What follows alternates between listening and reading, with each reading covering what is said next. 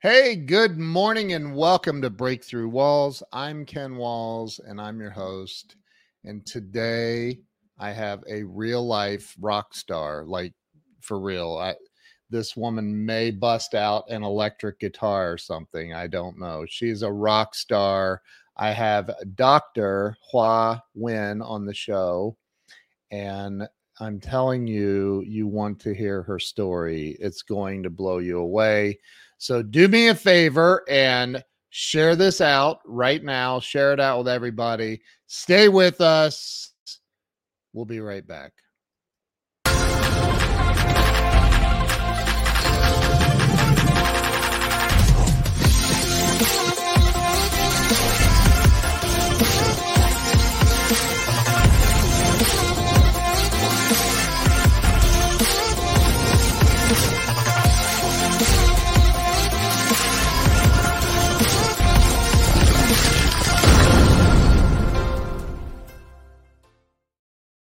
And we are back. Let me bring Dr. Hua. I never call her doctor. So, Hua, welcome to the show. Thank you. How are you, Ken? I'm wonderful. It's so great to have you on here. And you don't have to call me Dr. Ken. You can call me Hua. Well, you're going to be my doctor, you or Jaime. So, anyway, I am so grateful to have you on here. I met you, gosh, when was it? Was it last? No, it was before July, right? I don't remember. I think it might have been July at the event, at the Rockstar event, maybe. Just July? It wasn't February? I think it was July. Oh my gosh. It seems like we've known each other longer than that. So we were both experts at at our own little table. And I remember you were walking around looking for your table. And that's when I met you. I just thought your energy was amazing. So I'm so excited. I started this about 5 years ago, almost 5 years ago. And it was to help people get unstuck in life, probably selfishly for myself first, and then the rest of the world. So Hua, why don't you start with telling everybody where you were born and raised? So, Ken, I was born in Manila, which is in the Philippines.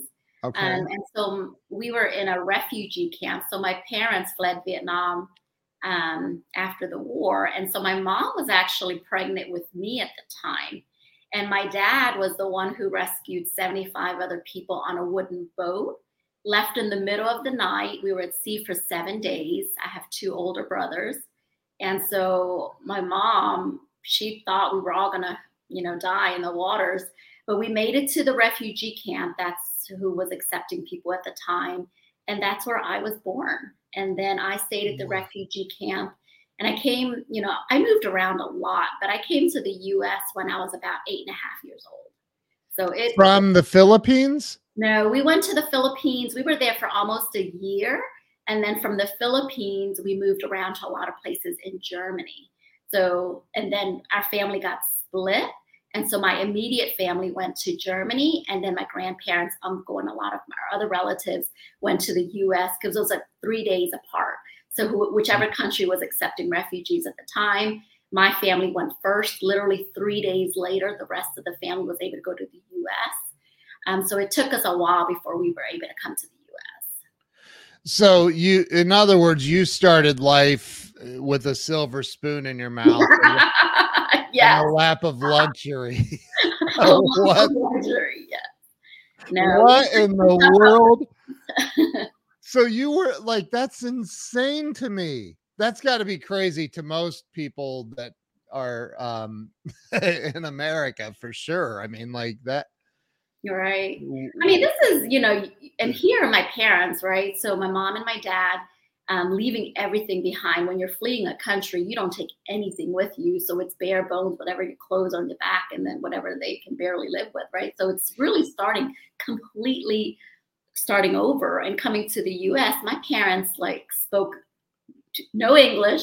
My mom never had an education. And so, it was really tough just trying to find work and having a language barrier and whatever skill sets they had from Vietnam to try to make ends meet to raise 3 kids. Wow. Where did they, where, so you were 8.5. You don't know do you know how many places you lived in the first 8.5 years? Man, in Germany, I think we moved around maybe about 6 different places. And Wow. then when I came to the States, we moved around a lot. And so, throughout my course of like learning how to adapt in school, I mean, I've been to 18 different schools, Ken. Oh my So gosh. I've never, right. So we kept moving and people were, and so you have to learn to adapt and pivot. And so I've been in all sorts of different states and Oh schools my and gosh. environments. And Wow. but you build some tough skin and you learn to adapt with the environment and your surroundings and try to make the best of it. That's unbelievable. I Mhm. love that though. I absolutely, I mean, not the pain you went through, but look back. I mean, when you look back, do you see it as a painful You know, thing? I don't because for me, there is some challenges, but I think it's a blessing still because in when I see and travel the world and it gives you perspective and contrast. I mean, living in America, there's freedom, and that's the whole sole reason of my parents wanting to come to America is for that freedom. And so when you talk about the American dream and living and all the opportunities, like I'm completely so blessed. Like our worst days here in America are better than the majority of people in other countries. And so when I travel and I go back and I see these areas, I'm so blessed that we have the opportunity to be here, to build that and create that. So even through my rough times and learning how to adapt, I mean, I call this like first world problems because Right. I'm like, Right. okay, so what, right? So yes, there were some challenges through my journey, but it's built those adversities built who I am today, right? And it gives me a whole bigger, wider lens of how I view the world and I view people. So I'm so blessed, like absolutely. That's one of the things I love about you because I'll never forget when I first met you. You just were radiating with this joy and big smile like you're doing now. And I thought you were a dentist at first. I'm like, she has perfect teeth. Oh my god.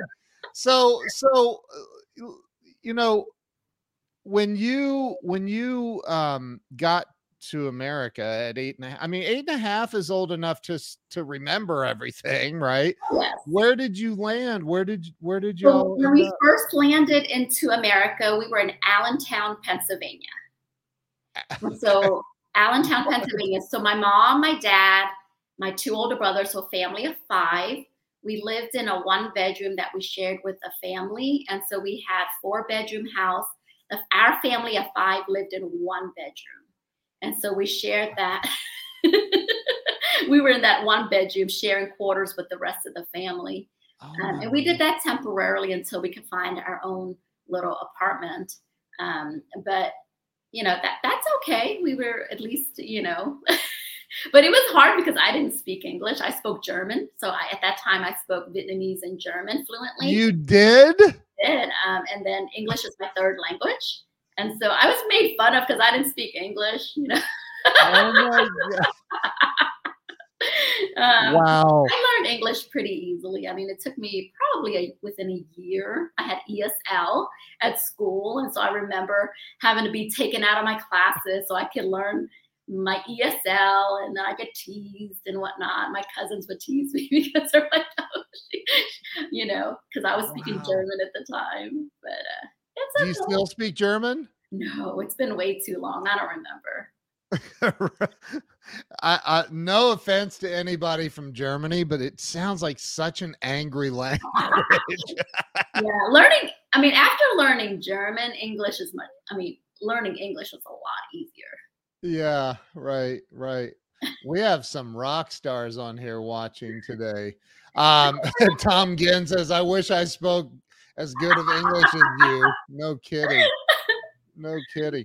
So I mean, yeah, in putting it in perspective, like, challenges, you're like, you could have been born on a wooden boat in the Philippines, or Right. like, well, I guess we weren't on a wooden boat, but um, so so so you landed in Allentown.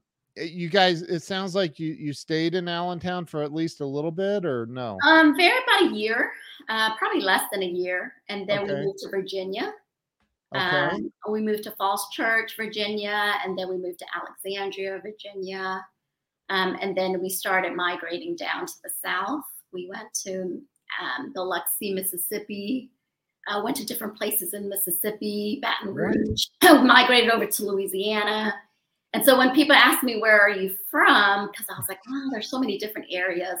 So I just claimed New Orleans because that's kind of where we settled. And that's where most of my upbringing, as far as, once we settled in a bit, I was in the fifth grade.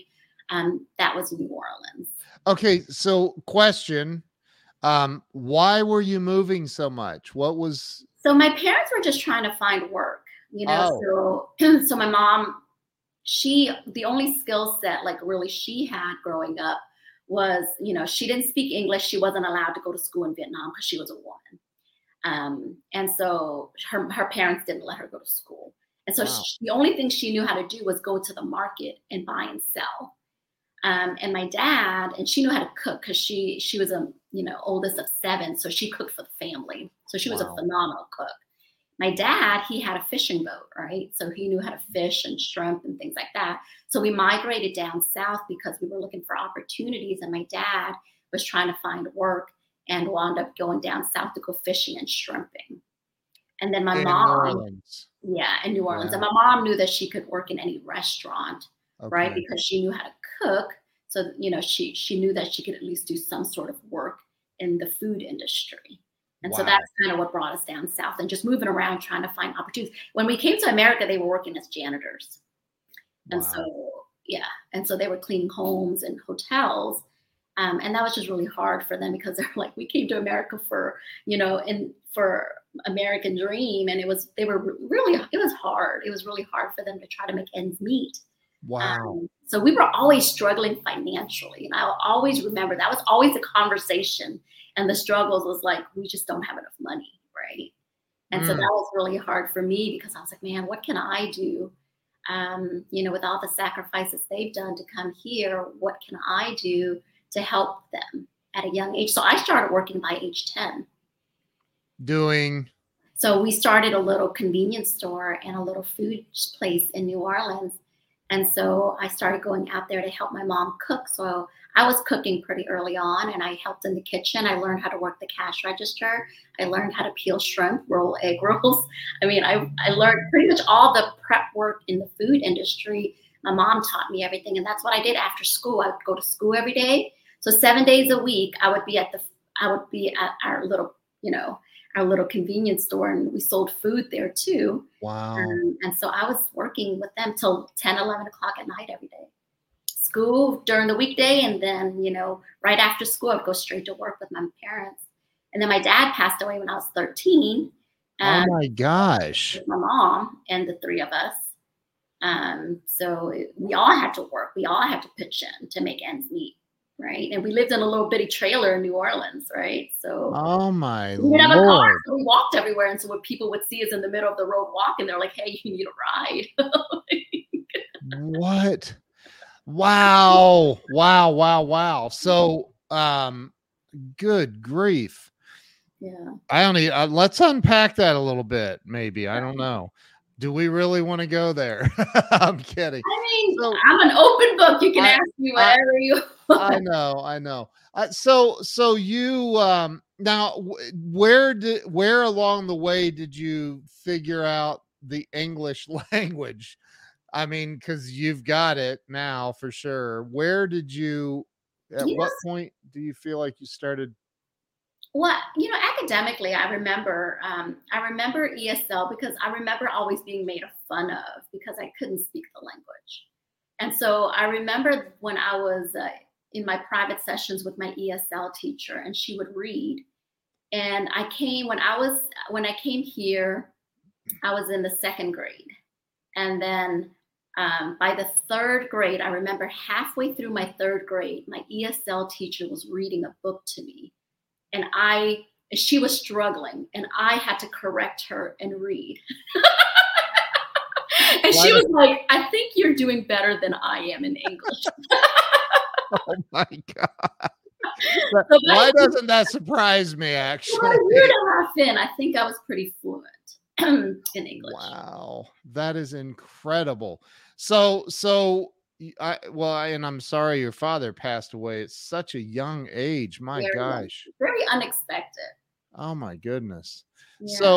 So here you are 13 and I mean there has to be a huge I would think a huge thing on your shoulders like now I have to be here. I have to take care of my mom. I have to be Yeah. in this family My unit. mom and dad, what really helped, Ken, even though financially we always struggled, like my mom's always been very like a strong, like you see me, Yeah. she's like 10x, right? So even though she doesn't have the formal education, she's such a strong role model for me Yeah. and such a guiding light. She's always smiling, always radiant, always positive energy. You would never know all the struggles that she's gone through, her personal journey. And Wow. so with my dad, seeing how my dad and my mom, it was a prearranged marriage, right? By 14, my mom was prearranged to be wed to my dad, right? Wow. So she never got to school. By 14, she was engaged. By 17, they got married. And so when my dad passed, like I literally sat next to my dad the morning he had passed away because he was in a sleeping position when Wow. he rushed my mom to purchase our home. We were at the trailer and he really wanted us to have our first home. And so he rushed my mom to buy a home. And so we bought a little home in New Orleans, which my mom still lives till this day. She will not leave that home. It's Really? years this year that my dad passed away. Wow. And when I woke up that morning, I always, like, my dad was like, he's sleeping like this on the sofa. And I sat right next to him. And he looked so peaceful. He was just sleeping. And so I went to school. And my mom came out and she put his arm under the blanket. And he had already passed away, right? Oh my But god. but because my dad, like, he leaves such a legacy behind for me because they were such giving people. Like, even though we didn't have much, I mean, we lived in a little trailer, right?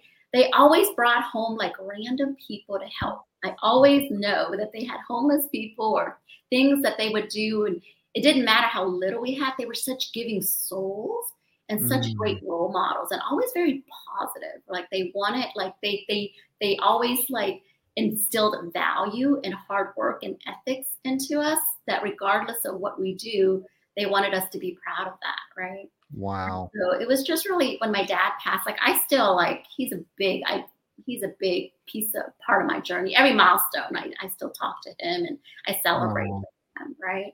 wow. Um, but our parents are a huge thing. It's like that's the biggest legacy that he leaves behind. So yes, a lot of the brunt of it, I feel like yes, I had to step it up to help my mom, Yeah. with that. But she and herself is such a strong person and great role model to take on three, single mom of three in America, doesn't speak English, doesn't know how to drive. She's opening up a business, right? Sounds like an unbelievable business plan. Like, And it's not like yeah. it wasn't like a grand business. It was like, Yeah. it paid the bills. It put her, it Wow. supported a roof over our heads. Yeah. That's incredible. What an wow. Okay, I knew you had a story. I had no idea how powerful it was. This is Yeah. unreal. So you go to school in New Orleans and you graduate high school, I'm assuming. Yeah. um, when you graduated from high school, did you know you were going to go to college? Oh yeah. I was very driven academically because, I knew that working in the restaurant industry, I mean, it's 70, 80 hours a week. It's really hard, long Yeah. hours. And so I knew academically, I excelled at that naturally. Yeah. And so I did well in school. And, I didn't figure out exactly what line of work I wanted to do as a profession. So, there were so many things I wanted to do. I was like, my mom was like, I don't care what you do, as long as you try to be your own, boss, and try to pick something that you'll enjoy doing. Right. And Mm, so trying to figure that journey out was like, well, so she didn't say you have to become this or you should become this or that. She didn't really care. But when I knew I wanted to go to college. I did graduate top of my class as valedictorian. I had a full scholarship to Tulane. And so that helped because I was like, I can't afford to pay. right. So, so I did a full scholarship. But I always, in addition to college, I always worked multiple jobs, right? In addition to the family business, I also picked up extra internship shadowing positions to figure out what career path I wanted to do. And so I started working at an optometry practice and started, interning there, working there. And then that's where I decided, I think I'd like to go into optometry because when I started Tulane, I wanted to go international marketing and management. And so I went to business school at Tulane. Wow. And then about a year and a half in, I decided I wanted to do optometry. And so I started picking up extra, kind of switching gears a bit. So I wound up double majoring and just so have different things under my belt so I could pivot. But I wanted to have a good business background in addition to becoming a doctor because I knew the ultimate goal, even going to optometry school, was I wanted to have my own practice. And I wanted to have the management and marketing and the business side of that. So smart. So that's just so smart. Yeah, my Jill's on here saying you were wise beyond your years when you were very young. So true. Uh, okay, so when you first started college, though, you didn't know I I'm didn't going to know be a exactly. doctor. I mean, Okay, at that time, I was still kind of like, well, I'll just take the core classes.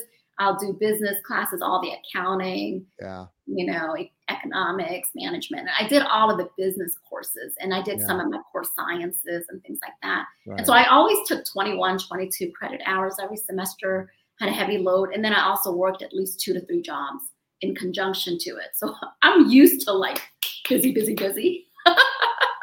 Do you sleep? Probably not a whole lot because I would stay up late studying, right? Right, right.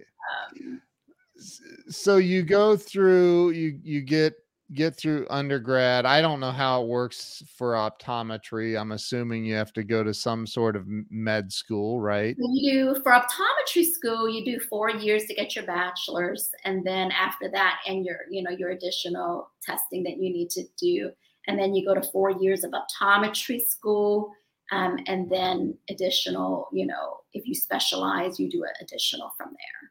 Wow. So you graduate, you become an optometrist. Within a week or two, you're independently wealthy. No, I'm kidding. no. But So so where did you go from there? Did you start working at another optometry practice or did you yeah, so start we your own? so I met Jaime in optometry school. So in Oh, that's right. 2005, he was my lab partner. And That's so we're doing eye injections. I always tell people, how did you guys meet? Oh, lab partner doing eye injections on one another. oh.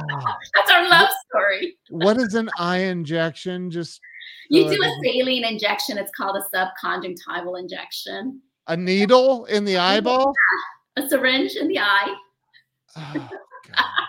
Well, I guess that's a good enough reason to get married. Like, I trusted him enough to jab me in the eye with a needle. No. Why not? But optometry school, I mean, it's not easy.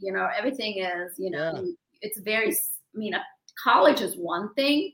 Optometry school was definitely a lot harder yeah. going through that journey. And then, clinicals and things like that. And optometry school, I moved to Houston to go to optometry school. Okay. I've always been one of those go-getters, and then but that was a point in my journey where I got really burnt out. Like I've always been on such a I'm just used to, like, that's just how I've all my life, I'm go, go, go. Yeah. And you hit a point where I hit a point where I'm like, I'm so dead burnt out. Right. And And when that's you're in that, during optometry this is school. during optometry school. Wow. So during optometry school, it was some dark years for me. It was before I met Jaime, it was some dark times for me because I struggled. Just like I got to a point where I'm just like, man, I'm just always on the go, go, go. I'm so burnt out. Mm.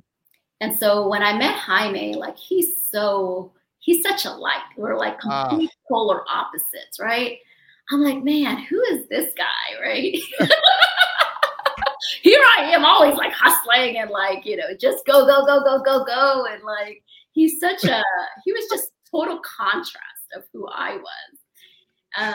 And so at that time, I was still very reserved, believe it or not, super shy, super quiet, a loner. I really didn't have many. I have maybe 3 close, intimate friends. Besides that, I kept to myself. I always did my own studying.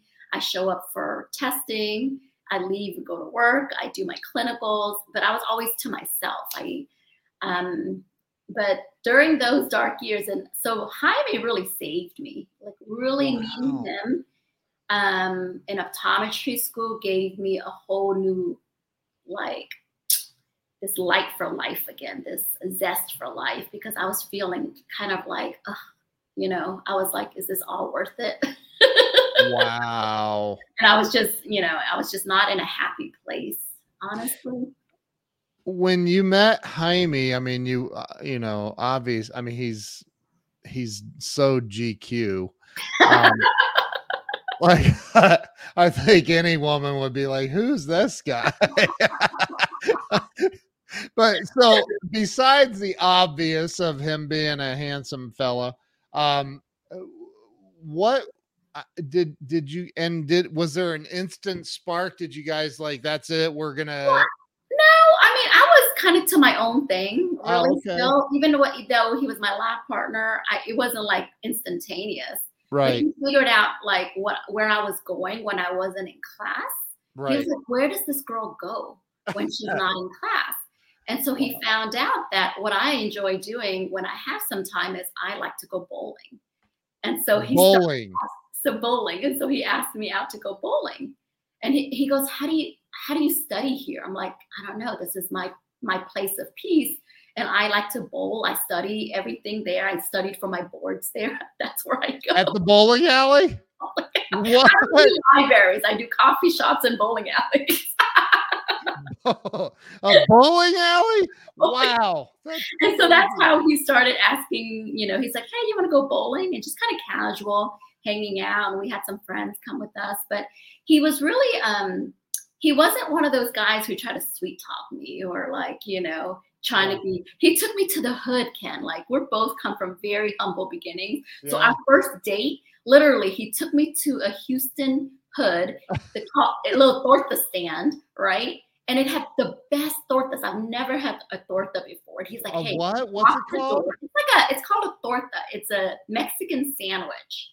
And so he takes me to this very sketchy area of Houston. He's like, hey, lock the door. I'm going to order us some sandwiches. So literally, he goes, I'm watching him going to order the sandwiches. I stay in the car and I see people going back and forth. And I was like, man, this is really sketchy. But I'm used to that because I grew up in New Orleans, which is like, in the area that I grew up was way sketchier. I lived in the projects of New Orleans. Oh my! I'm like, I'm fine. But that's how we started. So he was very authentic. He wasn't trying to be something he wasn't. He wasn't trying to show off anything he wasn't. He was very raw and real and open to his beginnings and where his journey was. And so I really appreciated that because I come from very humble beginnings, right? And so he was not like a sweet talker or anything like that, which I really appreciated. He told me like it was. And I was just like, man, who is this guy? He's kind of like, blunt. But how funny would it be if you found out that he secretly actually hated bowling? He just did it for you. No, he started picking up bowling and he enjoyed it. But he did that because he knew I liked it. That's so awesome, though. What a good dude. So okay. Wow, that's crazy. What's the sandwich called again? Torta. Torta? No, torta. It's Torta. Torta. Oh, torta. Okay. No, you're I've got saying it like you're making it. Come on, Ken. I Torta. know, Ernie. Yeah, thanks. Now all of my Hispanic friends are gonna block me. So all right. So you get through optometry school. And what did you say what you did after that? Did we? No, I mean, we came out of school. Jaime and I both graduated 2006. Okay. So we come out with $350,000 of student loan debt. And so we start off our journey. We moved from Houston to Dallas. We both were offered a position at a private practice full time. And so we decided, okay, let's go ahead and work for someone for 5 years. And then after that, we'll open our own practice and we'll save as much as we can. And so we went and moved to the DFW area. Town there's Arlington. Yeah. And we moved in a little 1-bedroom apartment for really cheap rent and not the best neighborhood. But even though we were both making 6 figures as doctors when we first graduated, we were like, we want to save. We're going to live like students because the goal is to buy our own practice in 5 years. And so coming out in the big negative of $350,000, can you imagine? Just trying to, and so the good thing is back then, student loans, the interest rates were really low. So our interest rates, we were able to lock it in at like 2.2%. And so we didn't really worry about paying off our student loan debt. We just wanted to pay our monthly payments and then save as much as we can. And so we didn't have lifestyle inflation. So a lot of people, the problem is you make more, you spend more. And so we didn't really care about what our peers were doing as far as having a nicer car, a nicer home, and things like that. Because strategically, we wanted to build out kind of what it looked like. And so for us we're big planners and financial, because we both come from humble beginnings and our parents don't have that financial background. For us, it was really important that setting that blueprint financially on the front end, especially when you start making money, is so important, And so for us, we really budgeted big time. We were big time budgeting. Wow. And so we picked up, in addition to our normal 5 days a week, we did what's called relief work. So any doctor in the DFW area that needed a relief doctor, we could get a few $100s extra filling in for those days. And so we wound up working 7 days a week most of the time because both of you, both of us, we alternated. We didn't get a fill-in position all the time, but both of us were always seeking extra work. And so we always pretty much stayed. I worked every Saturday and Sunday for like the first 5 years, and then continued every Saturday for like 13 years, And so weekends, we sacrificed a lot of weekends, getaways, going out and things like that, because we knew at the front end, it was like, if we work really hard on the front end and set up our financially so that we can start having our own practices and getting the cash flow, because the power to grow as a business owner, especially if you have your own clinic, is so much better. But it takes a lot of money to put that down payment and get that whole process going, right? And so we did that. So we worked 4.5 years for someone else. We got our first practice in Dallas called Eyepieces. So our first location is in the West Village uptown area. So very prime spot location. Yeah. And then a couple of years after that, we opened our second practice, which is closer to you here, which is in the Shops of Legacy in the Plano area. Yeah. And so, we were able to, work extra, save our money. And then, when we bought our first home, it's kind of crazy because we lived in that little apartment for a while. And then by 2008, before the whole crash down thing, we were able to buy our first home, $135,000, 0% down payment at a low interest rate, right? And so we were like, okay, so that was our first home. And then after we, got our second practice, then we sold that home and moved over to Plano and bought that home. And so, it was just utilizing, but our lifestyle, like Jaime, I still joke about it because people are like, when are you going to buy Jaime a new car? I was like, he can buy whatever car he wants to buy. But he still drives his 2004 Toyota Sequoia with like 350,000 miles. Like now I brag about it because I'm like, that's a good car. He still drives that? Still drives it. 2004 Toyota Sequoia. 350 something thousand miles now. Oh my God. That's it's been the best car. And I still drive my 2008 car, but it drives great and low maintenance, but it's because it's not an appreciating asset, okay. So I am definitely unpacking all of this. So let's just back up for a minute. I want to talk about that because first off, the discipline and humility that is required to do what you guys have done and what you're still continuing to do. I mean, this guy right here sells new cars. You may want to write down his name and phone number. He's gonna get a new car, okay? This year. Ernie's in California. But so that's unbelievable. The discipline. I think that because I know a lot of people that are, dentists and optometrists and all kinds of doctors. And they come out of med school. Yes, they have $200,000, $300,000 in debt, but they immediately go, I got to have a new Jag or whatever it is, right? I got to have the stuff to keep up with the Joneses and all that. And here you guys are still, and I know what you've done now. Like, holy crap. Step aside, Grant Cardone. But I'm kidding. I love Grant. But like I know what you've accomplished, and you're still driving around in these I'm not saying beaters, but some people might. It's unbelievable. No, but for us, we, I think everyone has to, whatever brings you joy, right? And so our joy comes from traveling the world, right? Yeah. And so we love to travel, and you'll see us always on the go. People are like, do you work? Because you travel all the time, right?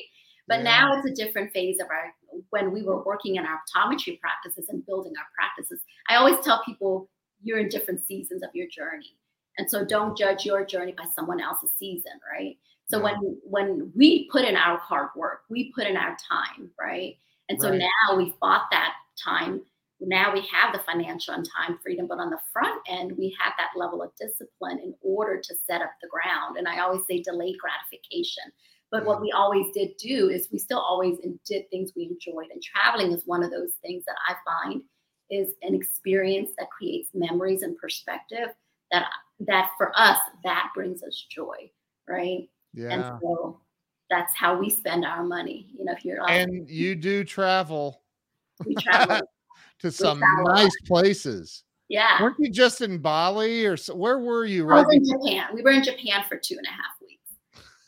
And so, now we travel, we get to travel the world, but we didn't do that on the front end as much. We traveled, but not, as much time. Back then it was the time issue. Even after we made some money with our practices, the constraint is always the time, and that's what a lot of doctors fall into. It's like, okay, now I'm trading time for money and I'm tied to my practices. If I'm not there and producing the money, then the practice doesn't make money, right? Right. And so it's like, okay, how do I scale my optometry practices and how do I work smarter, right? And be able to free and buy back my time, because now I've got an 8-year-old daughter that I would love to actually spend time with because I can't buy that time back with her. And that's why the whole pivot of real estate came into play. So let's get into that some here. So at some point, and I can't wait to hear this part. At some point, you guys are struggling along in your 2004 cars. Kidding. We're not struggling. It's still a nice car. We're very proud of it. I'm just playing. So here you are, like, but the humility is what just touches my soul. I love that about you. Um, so you're doing the optometry practice thing. You're building. You've got the 2 locations. At what point did you decide, maybe we should consider getting into real estate? Yeah, real estate was one of those right when my daughter was born. So Jaime and I were together 2000 since 2005, right? Okay. Got married in 2009. We had our daughter in 2014. So 2014 was a pivotal year for us after our daughter was born because it took us a while to have her. And so once I had my daughter, I was like, man, priorities really shifted. And I was like, man, how can I spend more time and do well both in my career, Right. um, but also be a good mom so that I could be there with my mom and be there for her milestones. And so Jaime and I were trying to brainstorm ideas, and he was like, should we buy more practices? And I'm like, absolutely not. 2 is plenty. And so I really, then real estate came up. And I was like, okay, we know real estate is the vehicle of building wealth. Like that's all out there. We keep reading about it, we keep hearing about it, but we didn't know how to get started in the world of real estate. There's so much different types of real estate out there. Yes. So we started attending a lot of different boot camps, live events, learning single family, learning, different asset classes, flipping, wholesaling, land, listening to podcasts, reading books. And so all the stuff that was out there. The first asset class we actually bought, surprisingly enough, we went to Belize. And I did a girls' trip over there and absolutely fell in love with Belize, one of the islands over there. And I said, it's really behind on the times. I see a lot of potential there. And so our first real estate investment wasn't even in the US. It was in Belize. No way. No, yeah. And so this was 2015. We explore Belize. I loved it, went back and forth, met with brokers, did a market analysis over there, did a couple of real estate field trips over there, and then decided, okay, let's start investing and buying land and building a home and do Airbnb. And then we invested in a resort and started buying more lots of land. Are you serious? And so we did that, and then eventually we started learning about multifamily. But everything we did in Belize was all our own money. We didn't have investors or anything partner with us. It was solely our own money. While we were learning the business, learning the ropes, we invested. We did everything ourselves. But we learned a ton when you're doing and you're working with the contractors and you're learning the permit process, you're learning the architectural process, the design process. So it was fun. We got to handpick and do all of that. But wait, did you just say that you built a resort? No, the resort we invested in, the house we built, the Airbnb home we had. Oh, okay. Yeah. But the resort was a brand new resort. So we invested in that. So we learned the ropes of all that new development project. Wow. In Belize. In Belize. And so we go to Belize every few months. We go back there a lot. And it's grown a lot, But our sweet spot really, because, we were learning land. We learned Airbnb. We didn't wind up flipping any homes. But we learned about apartment communities, and we learned about what's called syndications, multifamily syndications. And so when we started doing that back in 2018. 2018, we started doing multifamily investing. And that was syndication was now, okay, instead of just being our own money, it was our money where we partner with other people, to buy larger properties. And so that's how we were able to buy these large assets. Otherwise, if it was just Jaime and I, there's no way we could buy a $50 or $70 million apartment community, right? Through these syndications, that's what kind of catapulted and like exponential growth in wealth building. that's the sector that helped us, was the multifamily. Okay, so investing in a resort certainly didn't teach you how to do syndications. Where in the and what at what point are you sitting around in your driving down the road in your 2004 Rogue and and you're like, "Hey, Jaime, I have an idea. I think we should buy this $70 million property over here and figure out how to do it." Like, No, where did no, this come from? yeah. And so, part education is huge. We invest heavily in education and getting into the right rooms, right? Ah, And so yeah, once we yeah. learn who are the multifamily big players, right? Who are the big people in the space? And we need to get into those rooms. And so we invest heavily into our mentorships and our mentors and coaches and being in the right room. And the honest truth is, until you actually do your own deal and you partner and leverage someone with experience to kind of handhold you through that process, Yeah. that's when you truly learn. Because you can read all you want, you can listen to as many webinars and podcasts as you want, but until you actively pursue and do your deal. So when we started, we passively invested into these syndications so we can get to know people. It's such a relationship business. Yeah. And so we intentionally invested into these ecosystems where we were in close proximity with the heavy hitters, right? And so we wanted to, okay, we made a list of these are the people we would like to partner with, right? And so we would passively invest with them with the hope that one day they would have enough trust and we would learn the way that they operate. Since now we're passive investors, we would understand how they do business and see if their values align with us. And so that's how we started off, was we passively invested before we transitioned and partnered with them to be active partners. When you say passively invested, you were investing in their funds or correct. And so 100,000 or whatever. Right. So 50,000 or 100,000, whatever the project, Okay.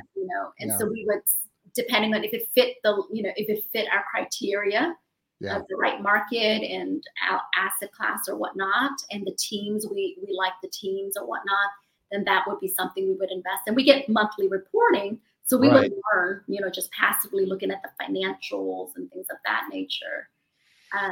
But did you really were you because you're right, there's it's one thing to read a book about injecting an eyeball with a needle. I've been doing it, right? It's another thing to actually inject an eyeball with a needle, right? So were you confident like the first couple of times? Were you like, here we go?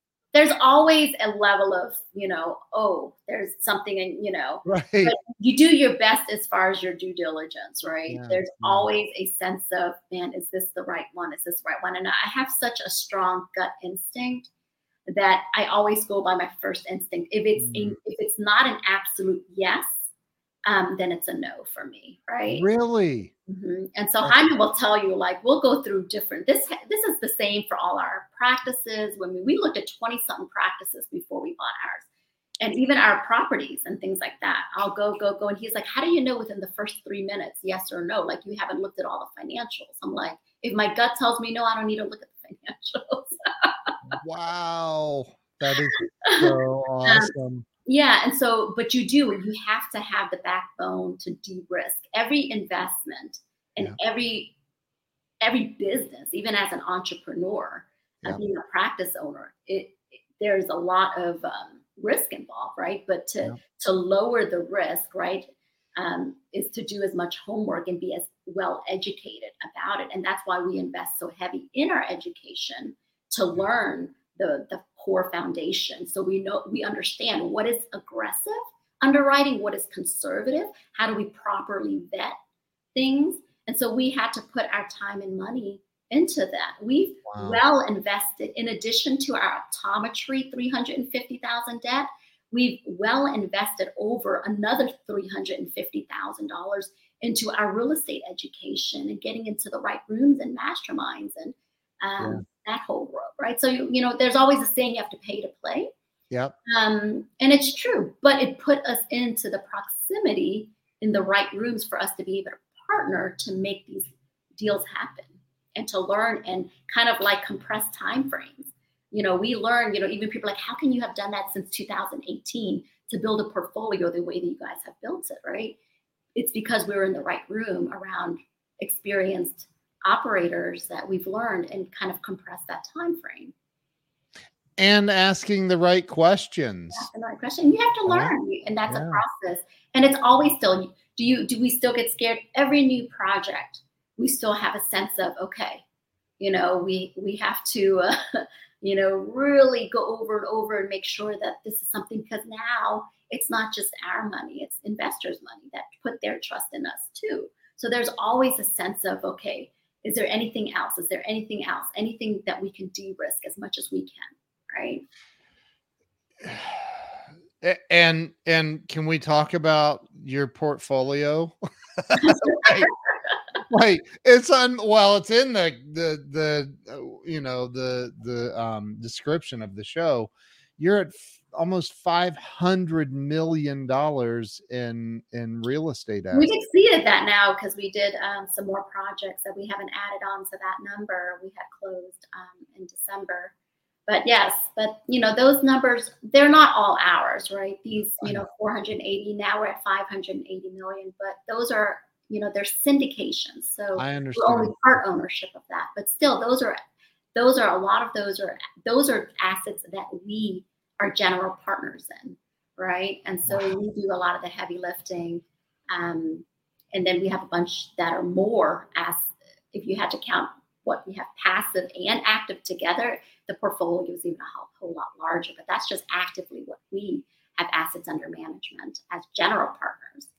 But it's with that comes a lot of responsibility, right? Because a lot of people put a lot of their money in trust, but Yeah. because we put our own skin in the game, our money, our time into alongside our investors too, right? And so for us, when COVID happened, when people talk about recessions and people are like, aren't you scared? Real estate, as soon as people hear real estate, they're like 2008 recession, aren't you scared of all that right now? So it's about mitigating some of that risk. And so multifamily, when you kind of compare it to like like commercial retail or hotel or resorts and things like that, Yeah. COVID took a bigger hit on those asset classes, whereas apartments really didn't take as much of a hit because Right. people always need a place to live. It's a primary need for residential living. So it's a little bit different. And as long as you're in, it's underwritten conservatively, you're in a prime market where there's good growth. And, DFW is a great market. It's right here in our backyard. Yeah. Houston's a really great market. And so we look at all of those things, but is there is there a little bit of fear involved each time still? Absolutely can. If anybody tells you, no, it's all easy peasy, they're lying. They'll lie to you about other things too, right? Because behind every project, even closing the last 3 projects in 2022 was not an easy thing. Every Really? multifamily project, for us to be able to close on time the way we were able to close, is not the norm for most multifamily operators in 2022. With the increase in interest rates and things of that nature and lending, a lot of teams, instead of a standard 60 days, 60 to 75-day closing, there's a lot of teams out there 5 to 6 months still trying to close. Wow. Because of all the lending and going back and forth with the seller and things like that. And so, to be able to close properly, by December, we were extremely ecstatic. We were able to make it a smooth transition. But the last 3, because of lending and interest rate increases and things like that, it was a lot of hard work on the GP team trying to make everything close out properly.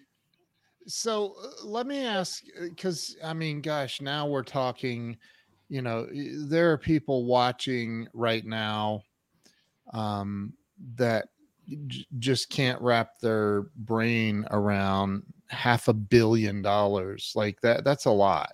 That's a lot. I just can't. I've got to go have lunch with Jaime and convince him to get a new car.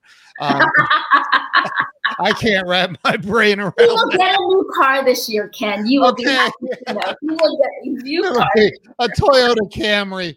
So anyway, but you know, for somebody watching that's like really inspired, I'm inspired by you. You and Jaime are just two of my favorite people on this planet. Oh, appreciate it.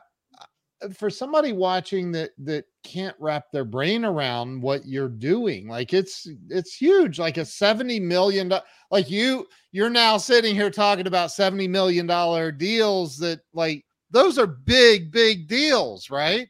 So what if somebody wants to get started in real estate investing and they don't know where to start, like you were? Where do they start?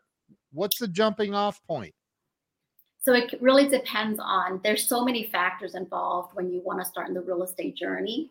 So you have to consider how much time you have. If you want to actively be part of the real estate investing, or do you want to be a passive investor to let somebody else with experience leverage that money to put to work for you, and you can still be a part owner.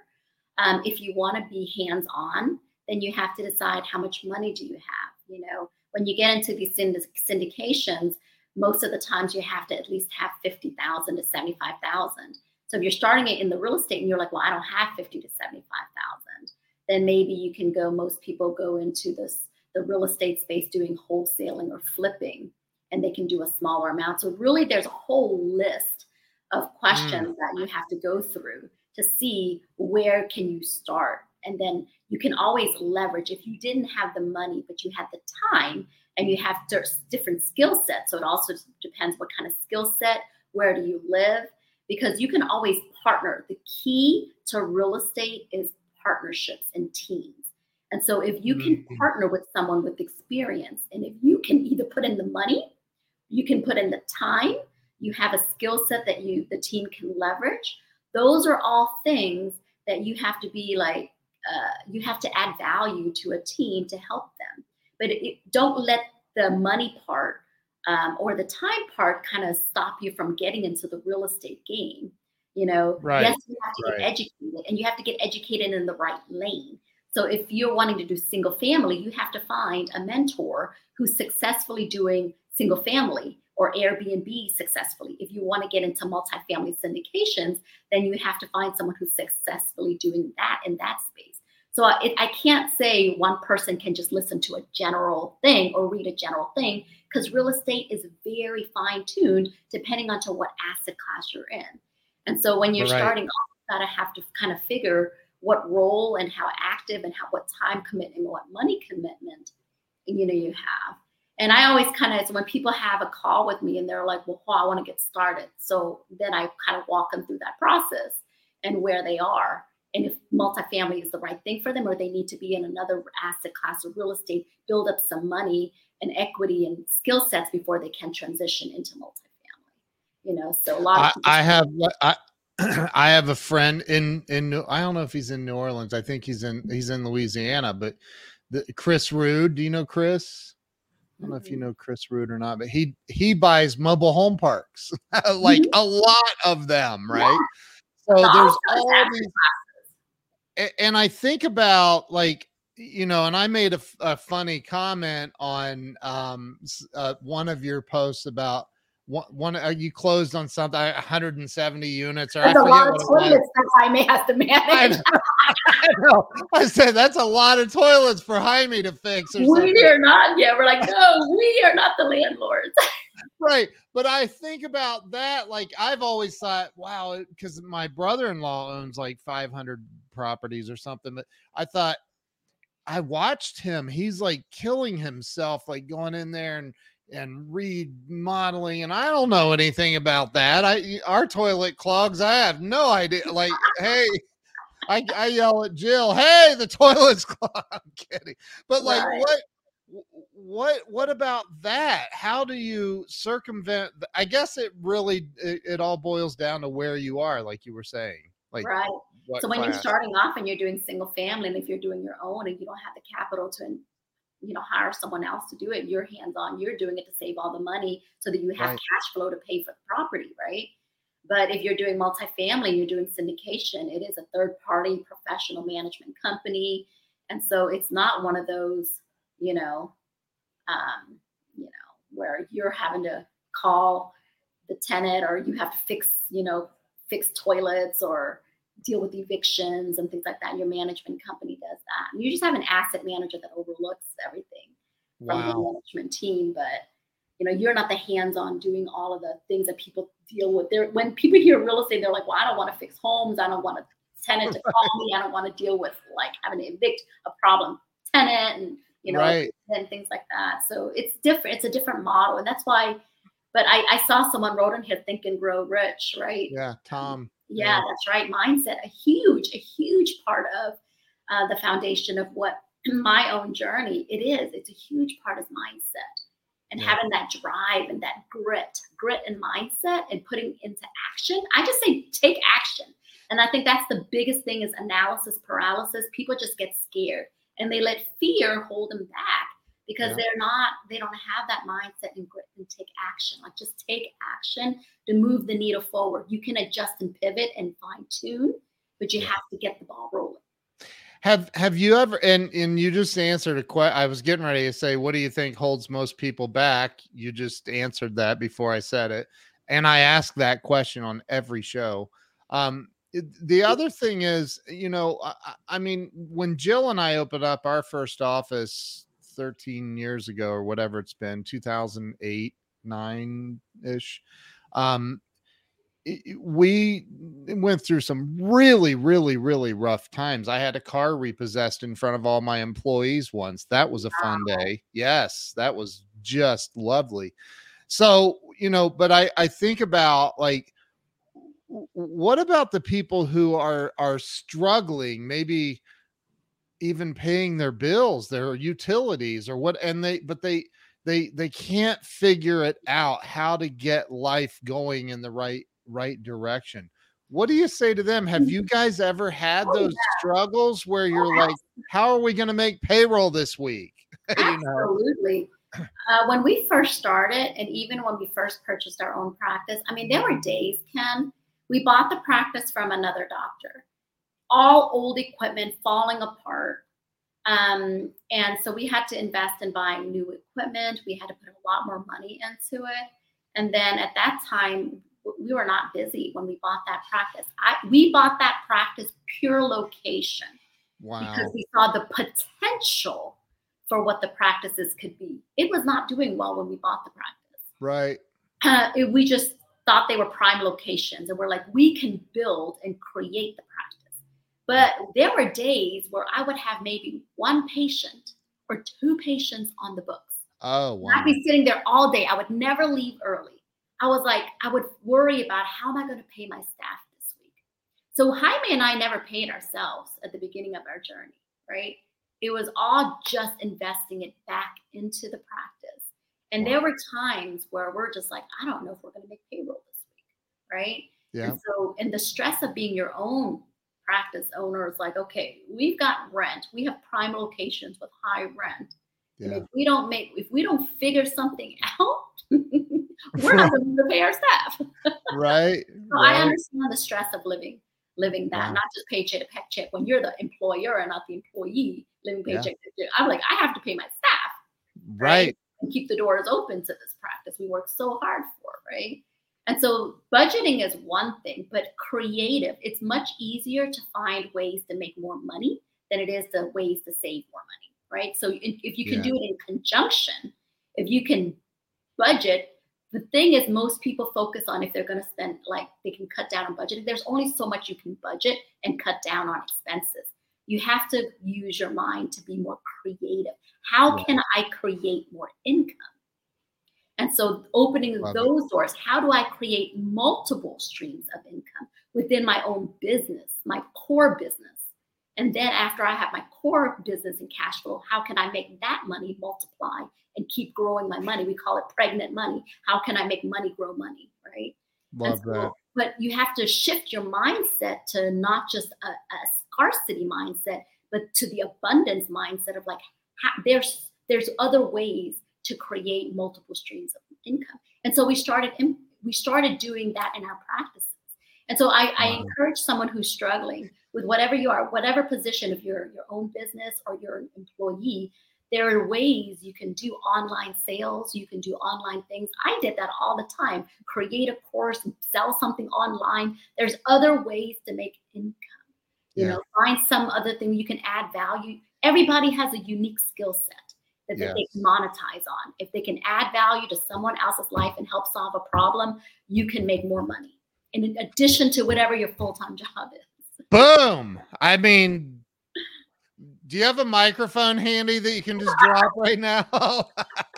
I mean, that is so true. Wow. Hua, listen, I respect and value your time, and we have been on here over an hour now. I could sit here and talk. Can you believe that it went like that? Already? I know. I could talk to you literally all day because I love everything that you're saying.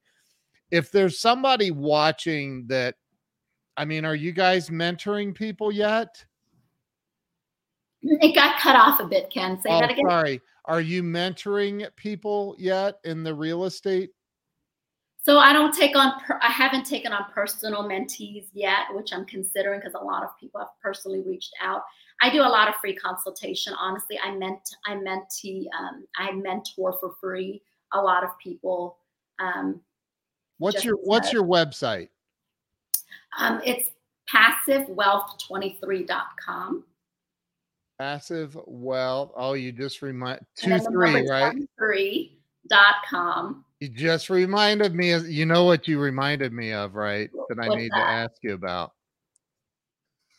There it is. Yeah. So but I always welcome one-on-one calls. And then if someone's like, needs a little direction and guidance and if what's right for them or not in the real estate world, or if they just want some not even in the real estate space, but they just want some guidance and mindset or resources and books I've read or what I've done to help me, I'd be more than happy to help. Wow. Hua, and as sweet and nice as Hua is, Jaime might be even sweeter and nicer.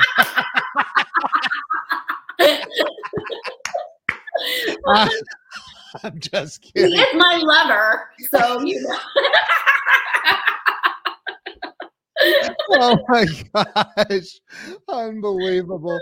You guys are absolutely amazing. I am so honored to have had you on here today. I wish we could go all day. Honestly, I do. Thank you so much, Ken. Really appreciate this. Thank you. This has been phenomenal. And my wife just said, everyone needs to share this interview with everyone they know. This is pure. It really has been amazing. You are, here you are, a, Vietnamese, Filipino, German, like that came to America under the most dire of circumstances, and you've made it, and you're still making it, and your heart is so pure, and you're just good people, and I'm honored and grateful to know you and call you friends. Oh, thank you, Ken. Really appreciate you so much. Thank you. All right, I'm going to begrudgingly end this. I don't want to end this, but we need to. So everybody watching, please make sure you've shared this out. Don't be selfish. Share this out. and Hua, thank you so much again for being on today. You're amazing. Thank you, Ken. And everybody watching, have a wonderful day. I'm going to end the live stream now. Thank you so much, Hua. Thank you, everyone. Thank you. Bye-bye.